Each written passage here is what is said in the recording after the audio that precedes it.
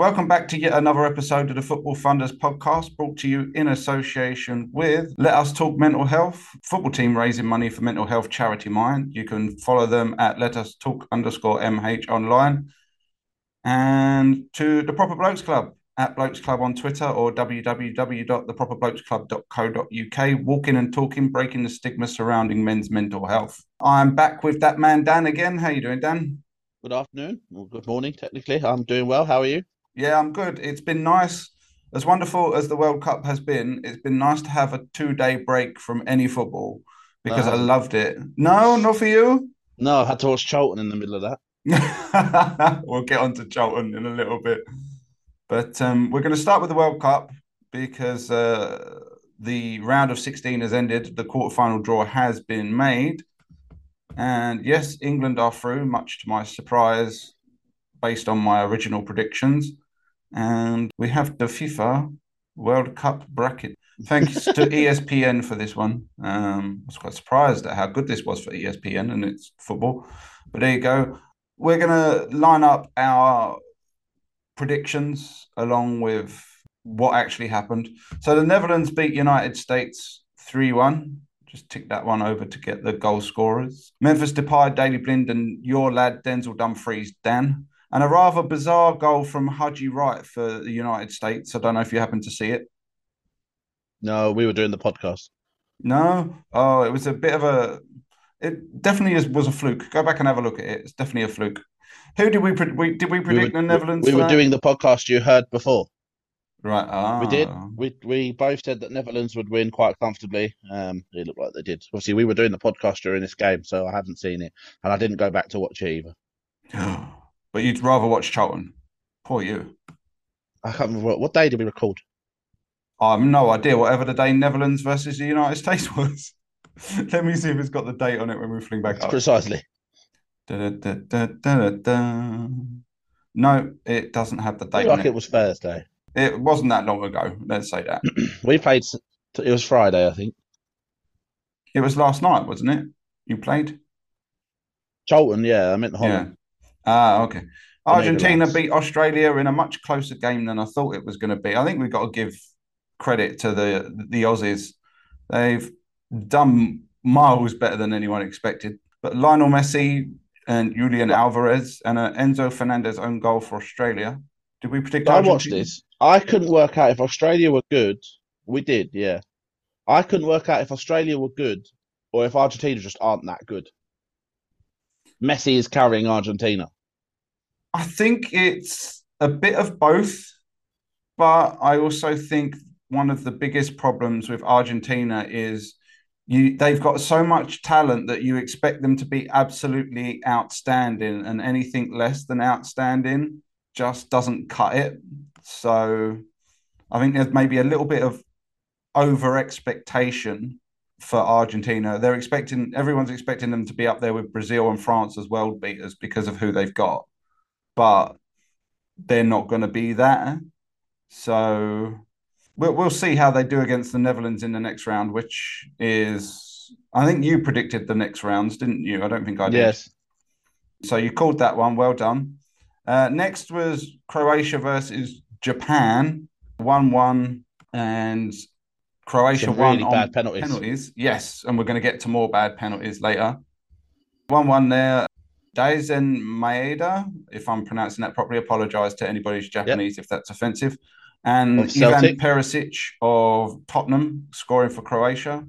I don't know where to find the He's in the top for penalties. Tottenham. I'm not going to go and find the penalties. You don't need to. Not that important, let's be honest. Japan can't take penalties. They can't, and neither can Spain, but we're going to get to that. Japan look like they've never seen a penalty before in their life. Now, I had a sneaking suspicion. I don't know what we predicted, but I had a sneaking suspicion that We both picked Japan. Brazil versus South Korea, I think that was a very comfortable win that we all expected, don't you? Yes, and we predicted whoop up was the terminology we used, and I I mean it was, think wasn't it, I really? think it was a very fair whoop up. I think they took their foot off the gas in the second half. I think it shows from all their goals being scored in the first half, and second half they just could not really be bothered, and they got a game back. Lucas packet of crisps. Oh, breaking news. Da-da-da-da-da. Spain have sacked manager Luis Enrique. That's hardly surprising, is it? I mean, let's be No, honest. but it is breaking news. So there But you it is go. breaking news. There you go. You heard it here first. Da. We comfortably predicted. I think Brazil probably could have gone to score on four more in the second half had they bothered. Let's be honest. The attacking talent in that Brazil squad is bananas. Needed 9. They needed 10-0 to break the record. So we got one wrong so far. England versus Senegal. There's Now more to come. Don't worry. this. Let's talk England while we're doing this. 3 goals for England, and that's gone back to Brazil versus South Korea for some reason. That's the wonders of using a website. That's the wonder. Let's talk England. Goals from Jordan Henderson, Harry Kane, and Bukayo Saka. Or Bukayo, as Pete used to say. Goal from Jordan Henderson. I know, of all things. Now, let's give Gareth Southgate his props. We're through. It wasn't as one-sided as it looks. That first half was quite dicey at times. Well, after we score, as soon as we scored the first, it was over. I think for me, I think it was they did nothing as soon as we scored. I think for me, it was the second goal. I think that flattened them. I think getting that second goal just before half time, I think was just like okay. But for the first 35 minutes, it was a lot trickier than it was going to look. But you've got to give credit to Gareth Southgate because it seems like I've knocked him in the past for not having the ability to change. This World Cup is dramatically proving me wrong from the big things to the little things. Like in the first game, we conceded 2 goals later on, even though it was a convincing win. And I think he noticed that we needed something extra in midfield.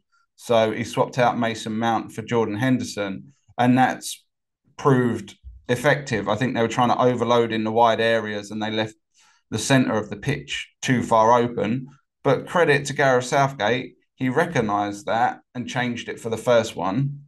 In the second game against the United States, I think he learned that he could, when you can't pass and break the press from the back, I think it showed against this match at Senegal that he switched from trying to play out from the back to kicking long to Harry Kane from goal kicks to stop them from initiating their press. I think that was quite a key change. Have you read the article about Lee Carsley?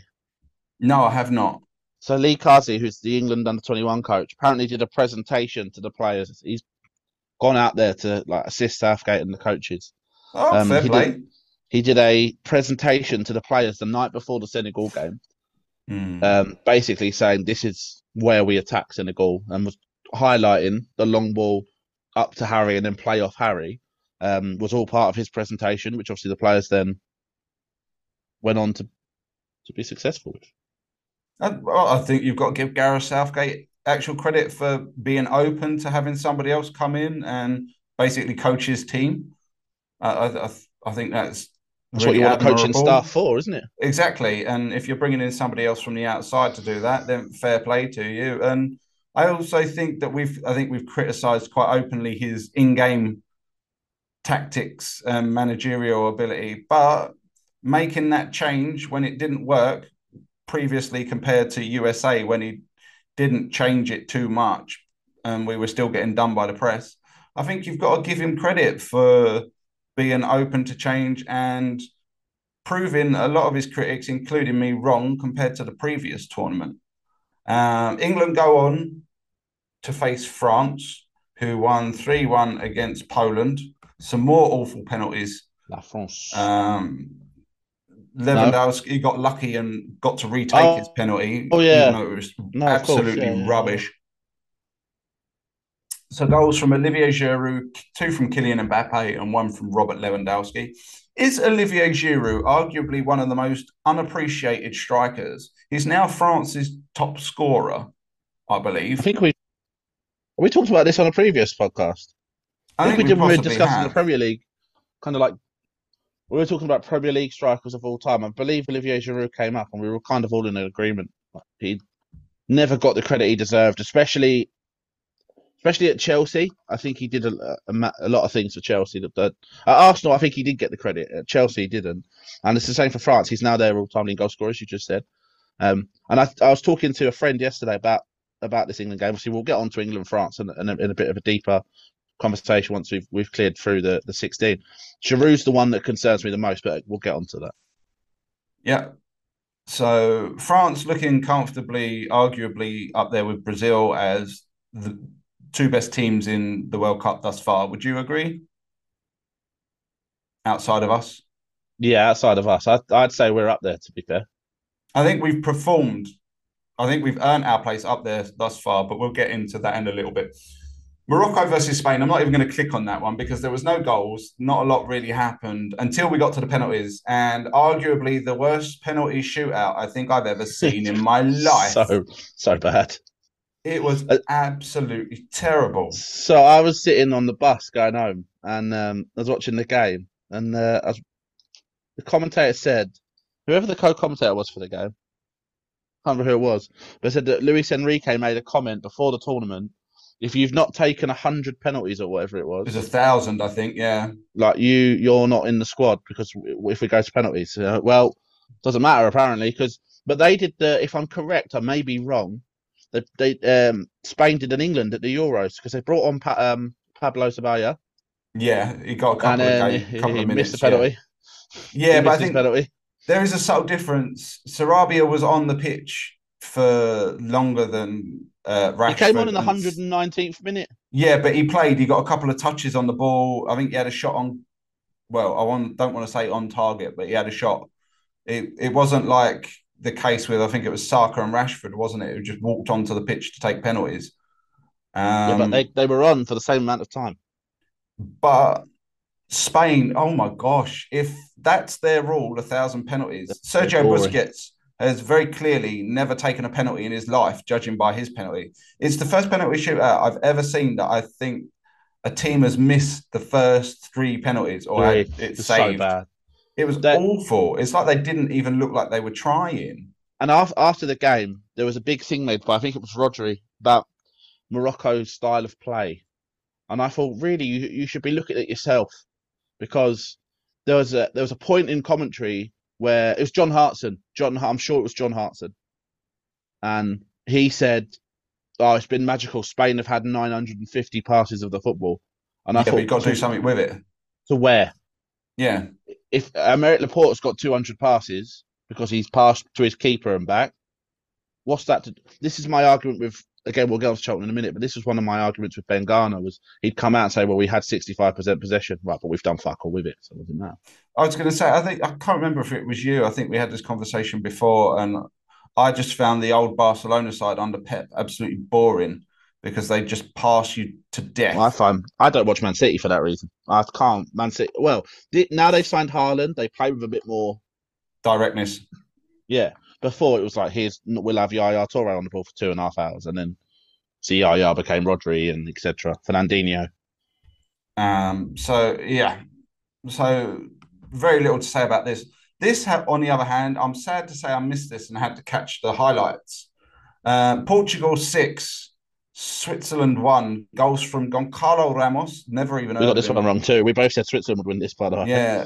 Pepe, Rafael Guerreiro, Rafael Leao, and a consolation for Manuel Akanji, who looks, I've got to say, to be a really decent signing for Manchester City. He seems like a great defender and scores goals. Cristiano Ronaldo, obviously, the talking point in this yet again, in the fact that he was dropped to the bench. He did not start. And Portugal promptly go out and wallop, arguably one of the most solid sides in recent international football history, I would argue. As you've always said, they're the benchmark. If you can beat them, then you're a decent side. I would argue that Switzerland were, having seen the highlights, were a lot poorer than they usually were, which allowed Portugal to whoop them.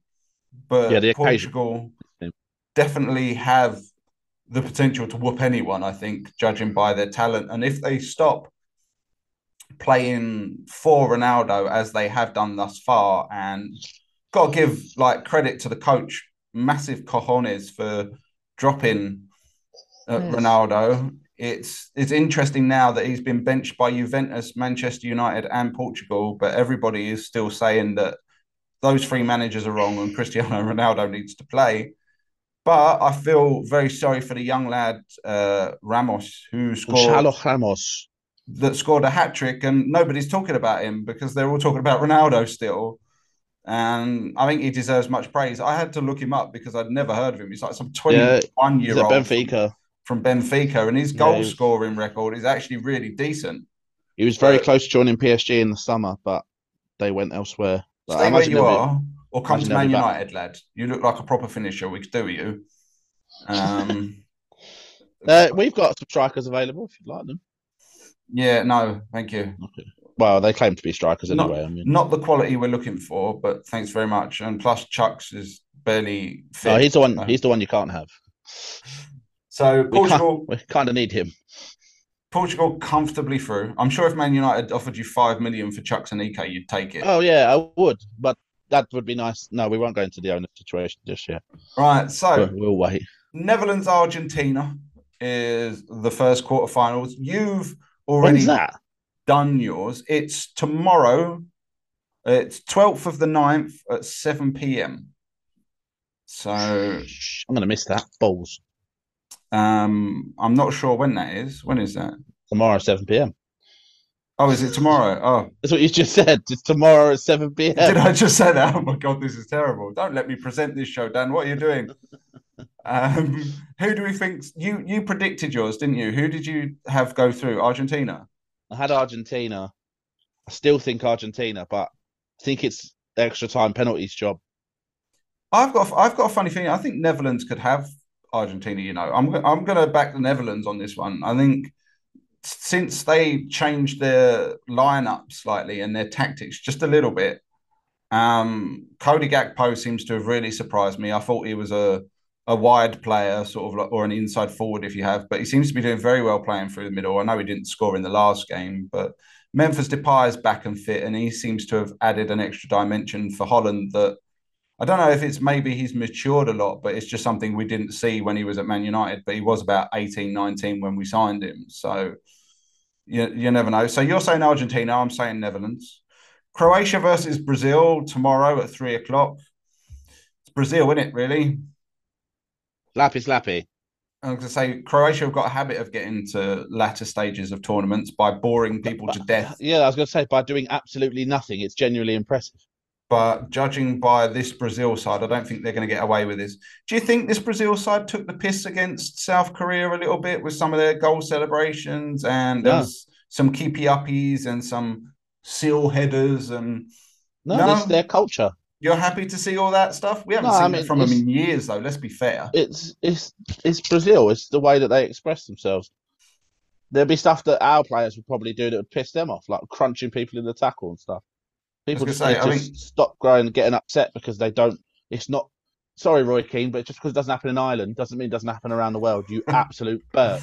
That man is the biggest contradiction I've ever known. He's like, oh, you shouldn't be taking the piss. You shouldn't be doing this. You shouldn't be doing that when it's Brazil. But when it's Ronaldo, he's like, oh, no, you can't be leaving him on the bench. Oh, no, he's a star. He's a star. He's got to play. He's got to play. But you know full well that if Ronaldo pulled that stuff and refused to come on when Roy Keane was still playing at Old Trafford, Roy Keane would have booted him around the training ground the following day for being disrespectful. Let's not forget that this is a guy who got basically credit to Cristiano bombed out of Old Trafford for making a few comments on the Man United TV show about how bad his fellow players were playing, and Alex Ferguson promptly moved him on to Celtic. Yeah, and also let's not forget as well that he's also the player that walked away from his country in a World Cup. I'm going to people complain about that. I disagree. I've read his book. I've read Mick McCarthy's book. I just think you should. I just think you're at a World Cup. I genuinely believe that. I think he had a valid point in. I'm not sure he actually walked away. I think he was actually sent home, depending on who you believe. But I think it was within his rights. Other players' accounts tell you that he walked. But I think it's well within his rights to criticise the state of the place and the lack of professionalism at the time. And I think Ireland or Air or whatever they're going by now, because everybody's changing their names, have learned from that episode and made things a bit more professional. So fair play to them. We'll come back to England and France in a second. Morocco versus Portugal. Morocco, very much the surprise package that we didn't think would get as far as they've done. They seem quite resolute and quite sturdy, but I think Portugal are going to have them, don't you? Portugal are the opposite scale of possession football. They play very direct to Spain, and Portugal I think, can break this Morocco team down and will. And I think if they keep the same lineup that they used in the last match, I don't think you can justify putting Ronaldo back in the squad at the expense of Ramos now, can you? You come on and scored a hat-trick. Who else plays up front for them? To be fair, I've barely watched any Portugal this tournament. They seem to be going under the radar a little bit, or is it me? No one seems to be backing them. Everyone's talking France, Brazil, and England. Portugal seem to sort of quietly and effectively seem to be going about their business, and they only talk about Portugal when they talk about Cristiano Ronaldo. I think a lot of these Portuguese players, I think it's no coincidence that since Ronaldo's left Manchester United and been dropped by Portugal, that Bruno Fernandes looks like a completely different player for both club and country. So we're predicting Portugal to go through comfortably. Bueno, sí. So Portugal through comfortably, Brazil through comfortably. Dan thinks Argentina via penalties. I think Netherlands can have them in 90 minutes. England versus France. Let's talk England-France.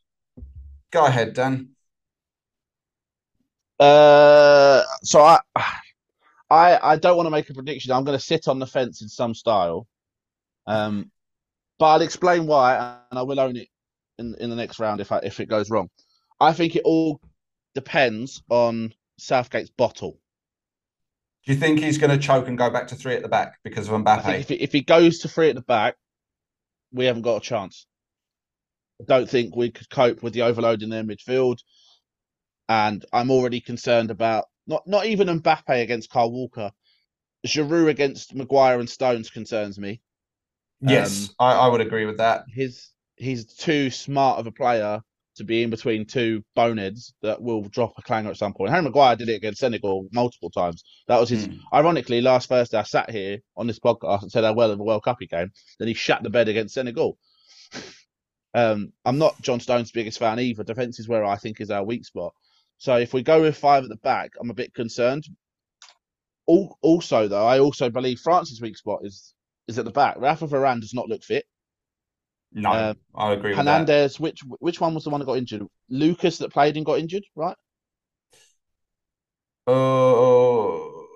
I think it's Lucas Hernandez who got injured. I think it's Theo Hernandez who is playing, but I could be wrong. Let me quickly Google that. The Hernandez that's playing now doesn't understand when a football's behind him that he has to go and get it. So I think that could be a point for us to really attack. I'd love us to stay with the 3 in the middle, match them up. You have Declan Rice on Griezmann, and then you can kind of let Bellingham because Bellingham versus Tchouaméni is going to be a battle for years and years to come on club and hopefully international stage because they're both very young. So that's going to be a really nice battle. Then I think we can make with Foden. I'd put Foden on Hernandez personally and just let Foden run rings around him. And then you could put Saka on the other side with Pavard. I do think their defence is their weak spot. We know that Hugo Lloris is a bit bonkers and makes the odd mistake. I said Varane doesn't look particularly fit. There's a chance that we could attack and get away with it, but I think it all depends on the formation. For me, it's important that we match up in the midfield. I'd rather we matched up in the midfield like we have been with Henderson, Rice, and Bellingham, than go to a 3 at the back and try to sit there and deal with Griezmann's runs. And because I genuinely believe as much as they can attack and cause problems, we can do the same because their defence I don't think is as good as it was 4 years ago. It is Lucas Hernandez, by the way, who's left because he's got an ACL injury apparently. Speedy recovery to him for that. I think we'll go 4-5-1. I'm not convinced he'll go 3 at the back because I think Mbappe, I know I can see the logic, go to 3 at the back, put Kyle Walker in there and have him man mark Mbappe. But you can have him man mark Mbappe from right back. as good as much as I've said that France have still got a good midfield, even though Kante and Pogba aren't there, I still think England's is better. So I think if And we, you can match it up literally yeah, person for person. You can put Rice on Griezmann because Griezmann's playing in the sort of a it's not withdrawn role, it's isn't not he? really Yeah, a 10, but he's not an re- 8 that's very yeah. attacking. So you can have Declan Rice on him. You then have Jordan Henderson picking up Rabiot, who just does whatever he wants, and is fine with that. And then you have the interesting battle, as I just covered, Bellingham and Tushmane, which is going to be a battle for the years, like not just Sunday, but 4 years because they're both really young. So I think the midfield is where the game's won if Southgate has the bollocks to keep the same. And as I said, I do think we have the strength, like Lucas Hernandez. You said Teo's playing. It's Teo. Yeah. From what I've seen, like when I've watched France, there's always a gap behind him. Well, I think he's much in a similar vein to Luke Shaw. He's much better going forwards than he is going backwards. Not to say that he's bad going backwards, but they're very, shall we say, No, positive minded. He looks bad going backwards. There's a lot. I was not watching him against Poland, not Poland because Poland would crap. Who was the Australia game? Mm-hmm. Australia got all of their chances by just going down the right wing and putting a cross in. So continue doing it. Just we can do that too. I'd put Foden on him and just let Foden run around him, see what we can get. But I'm scared the Southgate's going to revert to a 5 at the back. I think you're right to be concerned, but I think I'm going to, on this very rarest of occasions, I think I'm going to stick up for Gareth Southgate and say that he's Me. Yeah, that he's shown in this tournament, as I said earlier, that tactically he's prepared to tweak things in game and move things around when they don't work. So if he carries on that vein of form, I'm hoping that he will stick to what we've done thus far, and then if it doesn't work, he changes to suit the match. So I predicted. I had this discussion at work. I promise I do some work at work. I was talking to one of my colleagues, and I said I wonder if he's flexible enough to have it so that when we're off the ball, I'm kind of going back to matching up, as I just said, with the midfield.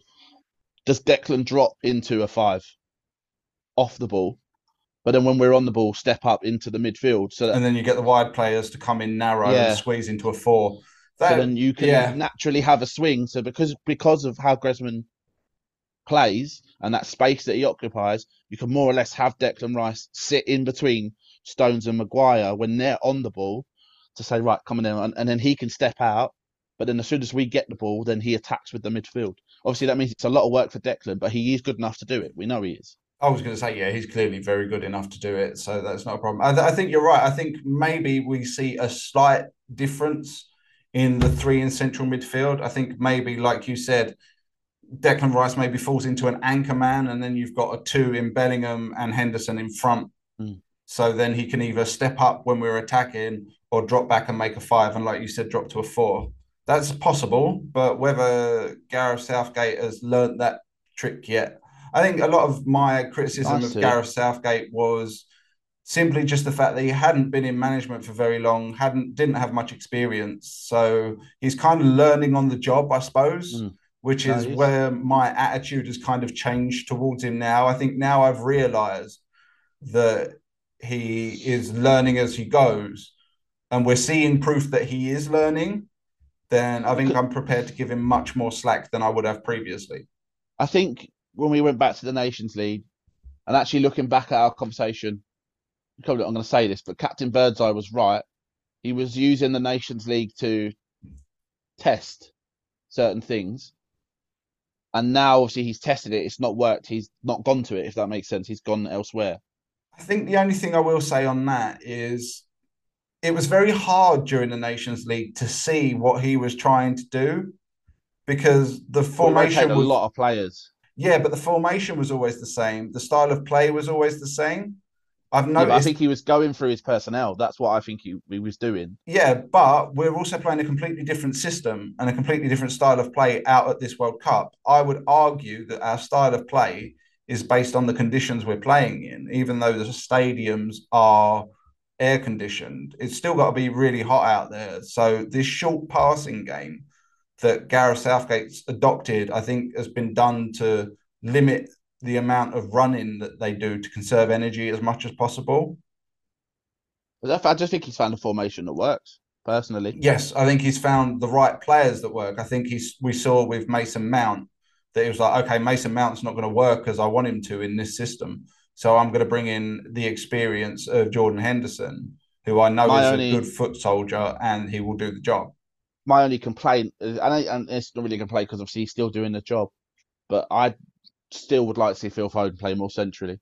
But if we're going to play with this, you can't put Phil Foden as the 3 midfielders as they're currently being deployed. So, and obviously now we're playing France. Then obviously after France, it's if whoever wins it's likely Portugal. I think the time of playing that kind of Phil Foden in the 10 with wingers is over. Raheem Sterling is also returning to the camp, so I don't think he's been missed. If I was him, I think I probably would have stayed at home following what happened. He is returning to the camp, and he'll be. I think he's like 4th choice now, really, because if you look at arguably maybe 5th because you've got Jack Grealish as well. But if you look at Phil Foden, I know you want him to play centrally, but his record at this World Cup shows that he doesn't need to start in the centre to play. And him and Saka have probably confirmed 1st and 2nd choice. I would start Rashford, not against France. I think Bukayo Saka's the better chance against Rashford defensively. Yeah, I agree. Than Rashford. But I think if you're playing like against Senegal, maybe against Portugal, where their wing backs aren't as like Dalot's good at going forward, but he's a good defender. Yep. You could start Rashford maybe against like Dalot or Guerrero. Right. Well, actually, Guerrero, then you probably start Saka. So before we move on to our other topic for today, now your colours to the mast. I can't. Who do you think is going to win? Depends on the tactics. Come on. No England. I am predicting that it goes 0-0 and it goes to penalties, and England sadly get knocked out. That is going to be my prediction. I'm going England win, because I think if we go 4-3-3, win, or 4-5-1, however you want it. Our sad news of the week for Dan and the absent captain is Charlton have sacked yet another manager. Ben Garner has been shit canned. Dan, go for it, mate. I don't know where to start. I mean, first of all, I think it's very harsh. The situation is very harsh on Ben Garner. How you expected him to come in completely. So to go back to kind of Lee Bowyer, so 3 managers now. Lee Bowyer played a very direct style of football. It was on the floor, but quite get the ball up to Josh Parker, Chuck Sanike, whoever was kind of the second man, play off him and then get Lyle Taylor or Connor Washington into space to score the goals. Nigel Atkins tried something similar with Jayden Stockley. Wasn't very successful at it. Johnny Jackson did something similar, was pretty successful with Stockley, but defensively, Jacko's team was a nightmare. But again, as well, I'll get onto in a minute, that hasn't changed. So we hired Ben Garner in the summer with pretty much the same group of players that Nigel Atkins and Jackson had. There's been turnover, but not massive. Mm-hmm. The idea was that Ben Garner was going to come in, and Jacko was sacked because they didn't like his style of play, again, direct. So they hired Ben Garner, who played his idea is slow, patient build-up play on the floor, get the ball through to your strikers. But the problem is we have players that just can't play that style of football. Especially, I think if you're going to play out from the back, you need a keeper that's comfortable on the ball, which we do have until I jinxed him. And then he got injured to the World Cup. But we have centre-backs that can't play that style. Ryan Inniss can't touch a football. He prefers to go for their legs. So, and Sam Lavelle is 6'3" giant. We don't have wing backs at the club. For example, last night, if anyone watched last night's game, we had a left back playing right back and a striker playing left back. Yeah, again, don't know what's happened there. We've he's more of a winger. He plays the front three positions Who effectively. was it? Joe Tyrese Campbell. Okay, right. Please don't play Jai ever again. We'll get on to Jai in a minute. And then in the midfield is probably our strongest position. It's where our best players are: George Dobson, Scott Fraser. Good on the ball. Scott Fraser is very good on the ball. George Dobson is there to just murder people in the midfield. Frankly, that's what he's good at. He's a great tackler of a football, and then he just passes the ball off and lets everyone else do it. And then we have wingers, but they claim to be wingers. Blackett Taylor claims to be a winger. I claim he's injured. He plays a couple of games and he'll miss a couple. Charlie Kirk depends. I don't know, maybe what he's had for dinner, I guess, on whether he plays football or not. And Jalin Jaisimi, who's had a very injury hit year this year, we've now had for 2 years, and we have seen nothing that would suggest he was where we signed him, in my opinion, off the back that he ripped us a new one when he played for Swindon. Right. And I have a feeling it was more we were really bad than he was good. Right. I don't think he's that good of a player. We just don't have any. And then again, so then we get out front where we had Chucks and Stockley, and luckily Miles Leaburn came through the academy, but obviously injured. In recent months, we've lost 5 or 6 players to injury. Like I said at the beginning of the season, I'm having this conversation with you and the captain when we talked about league predictions. We've got a good start in 11, but 2 injuries and we're out. That's what happened. We lost Miles Leaburn, so we didn't have anyone scoring goals. The defence started this year with Ewan O'Connell, who a lot of Charlton fans were a bit unsure of, but I thought he was very good. Innes was better next to O'Connell than when he's been next to anyone else. And to sum it up, Friday, but Ben Garner's been, I don't want to say wangling for the sack, but his press conferences in the last month or so have been very much, what do you want me to do about it? Yeah, he's not given 2 shits really, is he, about what's coming out of his mouth anymore. Even I've noticed. He just said it. He would come out and say like, "What do you want me to do?" I don't know. Even when we were winning games, he was saying like, "We might be in 9th or wherever." He said, "But we've got nowhere near what the teams around us have," and that's maybe not something you should say in public. People would argue, but he's not wrong. Didn't he also come out recently and say that the investment that he was promised was only a fraction of what he was actually given? So we lost to Port Vale, not last weekend, the weekend before. We lost 1-0. And after the game, he basically came out and said, "This is my squad. This isn't the squad that I wanted when I came into the club. This isn't what I was told I'd have when I signed for the club. I haven't been able to go out and improve this squad." He said, "I've got players here that aren't at the level that we are at, let alone looking to play." And he said a lot of them are on their last warning, which turns out he was on his last warning. Yeah. Because last Friday we played Cheltenham, and I went to the game. Yeah, more of the same. He wants to play again. It's one of those things where you could blame him and say, "Well, if you keep trying to play this football and it doesn't work, why don't you change it?" But then at the same time, the owner should have put him in a position. If they knew when they hired Ben Garner he wanted to play this football, they should have made the finances available. You should make the finances available. Yeah. And the thing that bothers me the most is 2 players that we let go for free because Sangard's son didn't think they were good enough.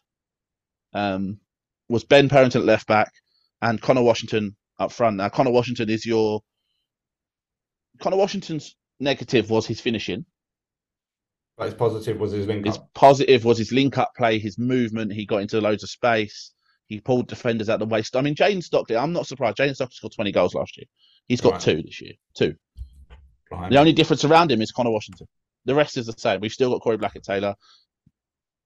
The lad from Palace, Jason Raksaki, he either is Lionel Messi or Bambi, and there's no middle ground. He doesn't play okay. Like, he either plays and skills up the whole team and you go, he's really good, or you go, have you seen a football before?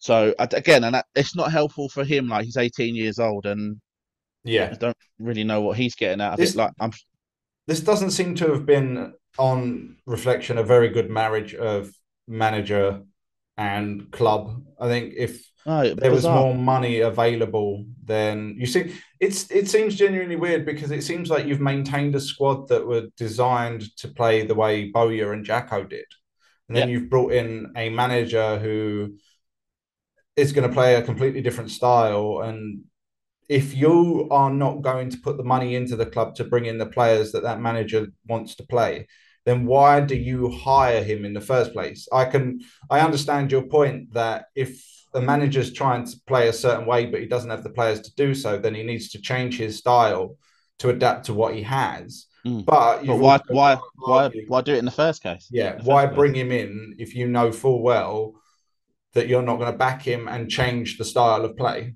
So it's. I find it bizarre. The most bizarre thing I find is so when Sandgaard first came over, he put in this 5-year plan, which most owners do. That's not a yeah, problem. it's all But bollocks, but yeah, carry on. yeah, exactly. Like you just kind of go, well, that's cute, but come on, Yeah, realistically, it's not going to prove it or happen. shut up. Yeah. And then again, like I wasn't expecting, like if we didn't get to the Premier League in 5 years, I wouldn't be like, oh, but like he come in and that first season, he spent some money. I'll give him his due. He spent some money. I think he thought I'll have one window where I'll throw 1 million at it, Yeah, and that'll do it. So we signed Chucks back from Birmingham, and Charlie Kirk, and there was one more, Sam Lavelle. 3 players we brought in. All have been. Chucks, when fit, is a good player. The other 2 have been very hit and miss, and since then he has just stopped investing. There's a lot of off the field issues that apparently have been sorted with nice financial payoffs according to Twitter. So that doesn't look particularly good for Sandgaard and his portfolio, I guess. Yeah, it's a bit of a mess. If you're a manager, my concern right now is if you're the next manager we get is 100% going to be a yes man, because any manager in their own right. mindset, Much like Ben Garner. will look at what Ben Garner had and go, "Well, I ain't having that." Yeah, I ain't touching that. Nigel Atkins was a yes man. Is it Like, time for Steve Bruce at the Valley? could be. I mean, I've seen Mark Hughes coming up from Wrexham or wherever he is. I've seen the yes man that I'm convinced we will hire. Who's that? There was Kenny Jackett's been at the Valley for the last 2 games. Okay. And it's been reported in the press in Portsmouth, because obviously that was his old club, that he's been interviewed. And with his Millwall ties, if Sandgaard hires Kenny Jackett, this is going to be a disaster, isn't it? Man, the fans are already after. I mean, we got knocked out of the FA Cup by Stockport last night, and we lost 3-1, and it should have been more. Oh dear. So the fans are already out for blood. If he hires Kenny Jackett, Jesus, he's in trouble. I've seen some of the. I've seen 3 names that have been rumoured to have already been interviewed. Kenny Jackett, again, all rumours from different newspaper articles, etc. Kenny Jackett from the Portsmouth line. Someone, EFL Live said Neil Redfern. Right. Who, if people remember, played for Charlton in the 90s. I think he managed Leeds for a while, not long ago. He was at Barnsley as well, wasn't he? I think. Yeah, and he's been managing over in America, or coaching over in America. And the one this morning is Ian Foster. Who is he? Who manages the England under-20s. Right. Never heard of him. Neither have I, but apparently he's been interviewed. And the other one's Dean Holden, who was at Stoke and was sacked last year, maybe the year before. Former Bolton player. That's Stewart. Okay, right, my mistake. And there's also like the other ones that I've seen linked are Mark Bircham, who manages over in Italy. Former QPR player. For a team called Como. Right. Yeah. They're like doing quite well in Serie B. Lee Bowyer's been up there, but I don't think he'd take it back. I mean, I'd quite happily have Bowyer back, but I don't think he'd come back under Sandgaard. So it's kind of up in the air. I tend to think the Kenny Jackett one's probably true. I could see Sandgaard saying, look, you've got teams out of League One when they've not had the budget before. Yes, but this does, as you said, strike as tone deaf and has, I think for me, it's just further proof that your owner has no clue No, about the actual club in any shape or form, because you just wouldn't hire him based on his reputation. It'd be like Charlton trying to appoint Neil Harris. It just he's wouldn't next. go down well. He's 6 months time when we've got rid of Jacket. It just If wouldn't he's go well. because he's about to lose his Who job. would you like to see I want before Lee we wrap Bowyer back. this up? You want Lee Bowyer back? I want Bowyer back, but I don't think he will. I mean, I don't know. Genuinely don't know. The one I was interested in before was Chris Hughton, but again, I don't think he'd come in given the circumstance. So that's intriguing. The one thing I would say before we finish, Peter Varney, the Charlton director when we were in the Premier League. Yeah. He has recently been very active on social media, claiming that there's a game Charlton playing in the League Cup. Is it the quarterfinals we're in now? I don't know, wherever it is. I think it's the quarterfinals. Yeah. We've got Brighton at the Valley. He's done a campaign getting Charlton fans to come.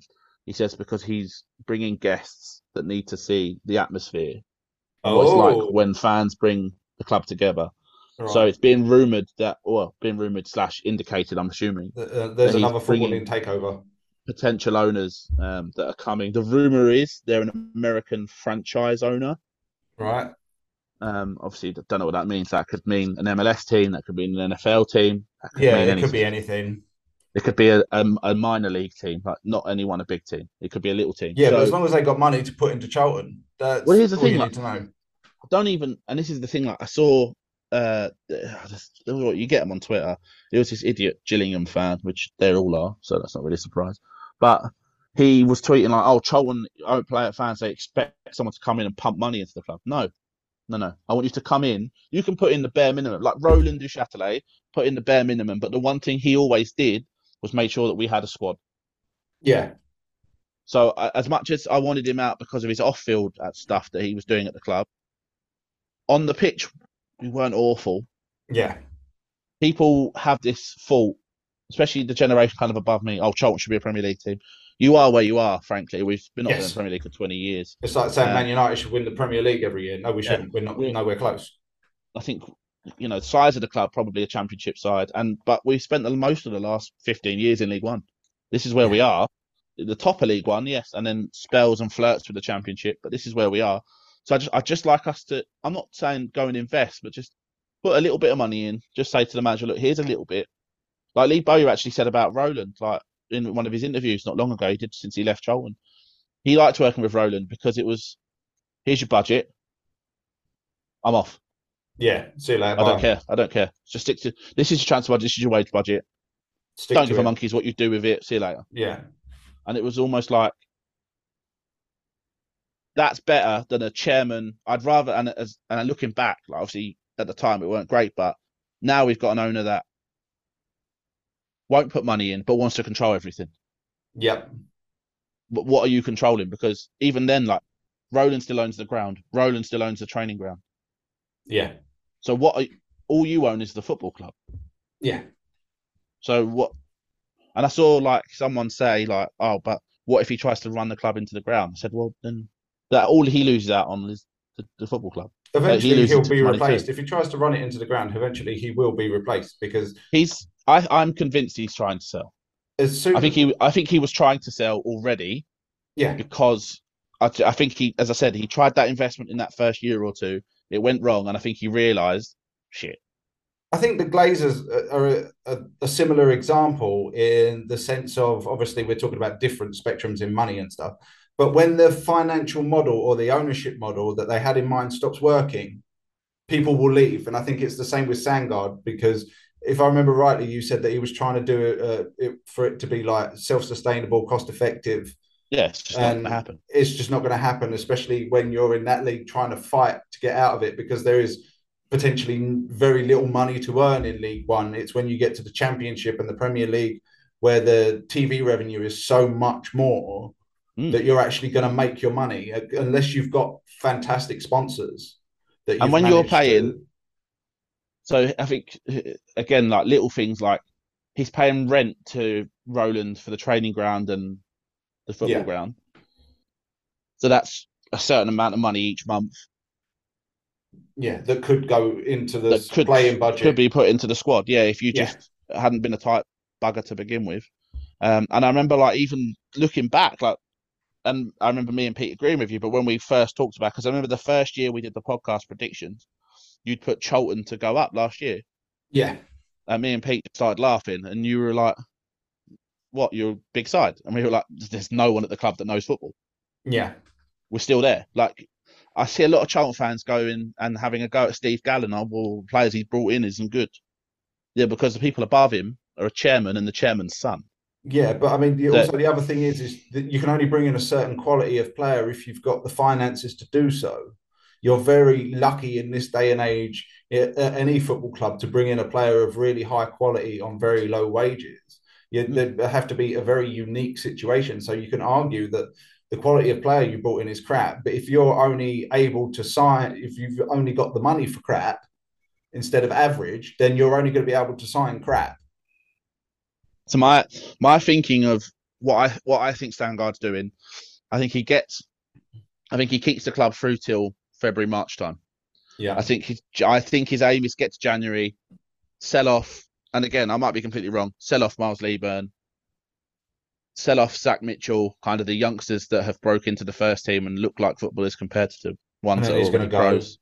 And then say, right, I'm going to keep them because that we sold Mason Burstow for £2 million to Chelsea in the summer. Yeah, and look how well that worked out for Mason Burstow. Where's that? Yeah, well, look how well it's gone out for Mason Burstow, and look how well it's worked out for us. Yeah, we didn't see any of the money, so I think, and Miles Leaburn is better than Mason Burstow in every aspect of his game. Well, the only thing you can hope then is that you get a substantial amount of money for him before Sangard does do the. My only hope is that Miles Leaburn, because of how connected he is to the club, both his parents are connected to the club, maybe he stays till the summer. I would argue that if Leaburn has any sort of shoulder on his head, he will have a look at what happened to Mason Burstow and go, yeah, no, I'm playing, I'm staying. I think that should ultimately be the attitude of any young player, is if you're playing, stay where you are. My hope is, as I said, like, because of his dad's time at the club and his mum works for the club and has a lot to do with she's a player liaison. Imagine your mum being the player liaison. Yeah. Mum, sort out my shit. Doesn't make nothing's changed for him. Like, and as I said, he's the club's leading goal scorer, I think, still. Yeah. He's been injured 2 months. He's back training, so they say he might be back for games Christmas time, which would be nice. But I mean, we're 6 points off the relegate. We're actually 6 points off the relegation zone and 6 points off the playoffs. So we're in a really strange place. But I mean, we're getting tanked by Cheltenham and Stockport recent. That's the uniqueness of League One, though, isn't it? With just a simple win or two, you can all of a sudden rocket straight back up the table. League One's the weirdest league in English football. Now, I still think the Championship is the best for football in general. But the League One's so weird because when you come out, for example, if you go from the conference, you come out the conference, you go into League Two. The play's very similar. The budgets are quite similar. You get 1 or 2 teams that play a little bit more. You can quite easily get a double promotion. Yeah. And as Forest Green are showing, then you come up to League One and the big boys are starting to filter in. Yeah, because like Sheffield Wednesday, Portsmouth, Bolton, they're paying money because you get those clubs that maybe have fallen from the Premier League, but are still, because I think you get 5 years of pay once you leave the Premier League, right? So some of them will drop again. Yeah. And have bigger budgets, or you will get the occasional year where a Championship team. But I remember, I think the best year of League One football was when we came down to League One the first time, and the League One was Leeds, Norwich, Charlton, Bournemouth, Southampton, Millwall, Bradford, Coventry, and it was just like up until the last game of the season. 9 teams had a chance to win promotion. Blimey. Or get in the playoffs. And I think all 6 of the playoff sides could go up. So Norwich had won the league already. Then I think it started the day Norwich, Leeds, Millwall, Swindon, us. And at full time, at one point in the game, it would completely turned around. We were second, Swindon, Millwall. Yeah. And then obviously it finished. That was the year that It was all set for a Charlton Millwall playoff final, but we were shit at penalties, which has been a theme of this podcast. So, in conclusion, your hope for Charlton is new manager, new owner? New manager, I'd stay in the league, please. All right, lovely. And on that note, we'll wrap up. Again, shout out to our associates. Let us talk mental health. 2-4-2 wins in 2 weeks. Oh, there you go. Look at that. So get down there and follow them on Twitter at Let Us Talk _MH. And if you're in the local area where they're having a game, go and give them some support because all the money does go to charity. And the Proper Blokes Club, walking and talking, breaking the stigma surrounding men's mental health at Blokes Club on Twitter or www.theproperblokesclub.co.uk. Thank you once again, that man Dan, for joining me. No problem. We will be back with you again at the end of the quarterfinals, which is in about Tuesday? 2 days. So Tuesday. There's a game tomorrow.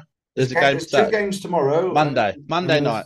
2 games. Last game's Monday. Saturday. Is it? Are you sure? Is there 2 games Saturday? I think so. You got the England game in the afternoon. 7:00. Anybody on YouTube, you can like rewind the video to when we had the brackets up, and it will tell you when all the games are. Tomorrow there's no World Cup games. Is there not? No. Saturday there's 2 World Cup games. No, tomorrow there's none. I've just looked. Okay, yeah. No. Oh, there is. What is this? No, there is. Yeah. So tomorrow, Croatia, Brazil, 3:00.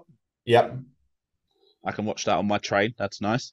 Holland, Argentina. I will miss that. That's gonna. I'm gonna have Saturday is England, France, and Morocco, Portugal. Yeah. Right. I'm gonna have to. Oh, I can watch the Morocco Portugal game on my train home. Lovely. There we go. So we'll probably drop another podcast on probably Monday, maybe. Probably Tuesday. So I will be tired. There will be one coming soon. Anyway, thank you all very much for tuning in. Again, do all the likes, subscribes, head over to Twitter and give us a follow at FBallFunders. Is it? FBall? Yes. No? Is that it? Is there an underscore? FBallFunders? No. Okay. And leave a comment. If there's anything you want us to talk about, you want our opinions on, then do all that lovely stuff. Until next time, take care.